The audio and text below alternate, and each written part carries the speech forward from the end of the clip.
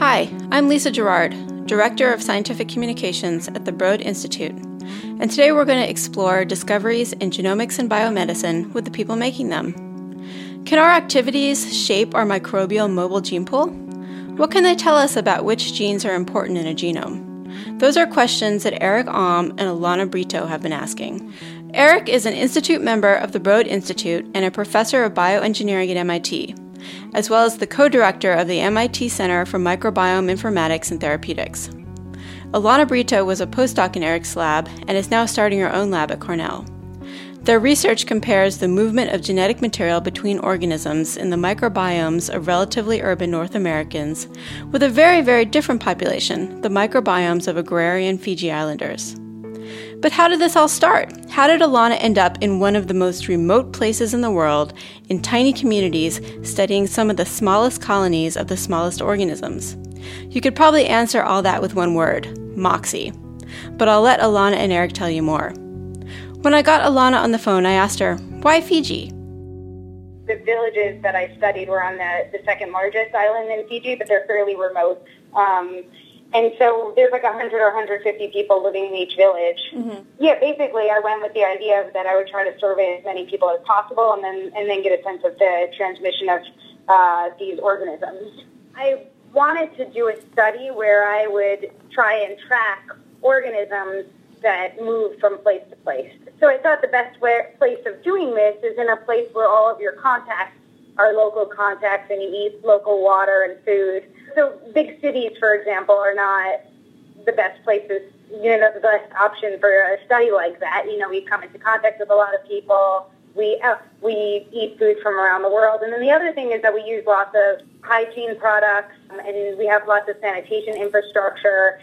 We use lots of antibiotics and things like that potentially could curtail the transmission of even endogenous microbes, even though the reason that those exist is to stop the transmission of pathogenic microbes. I thought, potentially in a population where bacterial diseases are common, mm-hmm. that suggests that all these other, barriers to transmission are not intact.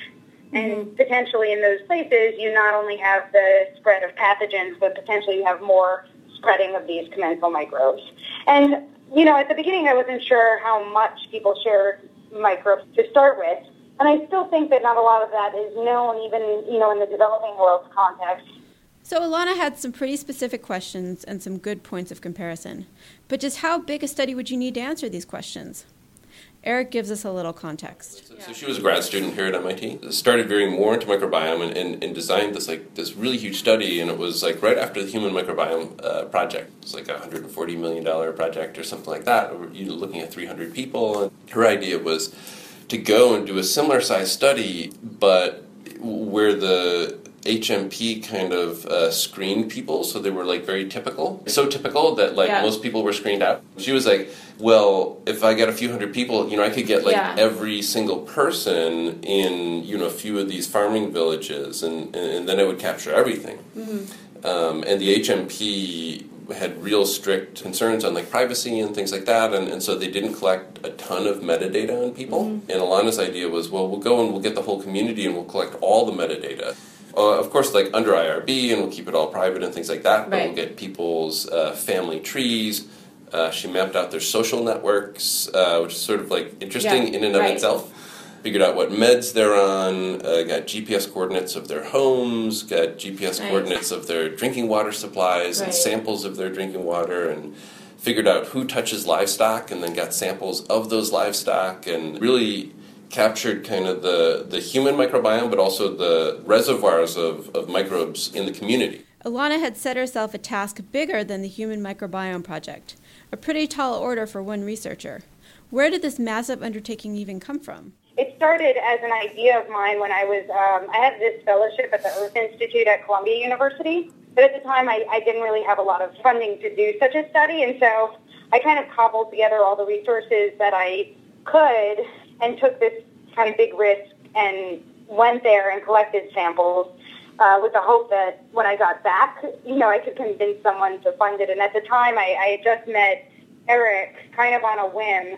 And I don't even know what possessed me, but I wrote him an email out of nowhere and said, hey, I have this interesting idea. And I knew he liked running, and I like running too. And so I was like, and I knew he liked coffee. And so I was like, why don't we go for a run and have a coffee, and I'll pitch this idea and see if you're interested in collaborating or, what you think of it. We met at like 7 in the morning or something like that on a really cold winter day, and we ran around Central Park. And I pitched him my idea on the run, and then we had some, breakfast or coffee afterwards. And he said, yeah, I like the idea. I'd be willing to support you, and I'd be willing to maybe fund one lane of sequencing. Ilana had a huge question, a little interest, and maybe support for one lane of sequencing. But getting more support for the project wasn't easy, specifically because it was so big. Eric tells us more. She wrote a grant to NIH for this crazy project, which is, sort of on the scale of the human microbiome project, right? And it was a grant for like one postdoc. And they said, well, you're crazy. You need to scope it way down and ask one specific question, something that like one person could, hope to accomplish. Right. So, of course, she got rejected. But Ilana was undaunted. There was research to be done, so she just sort of went out and did it. I want to do this study. I'm really jazzed about it. Like, I need to make it happen. And I kind of went to Fiji.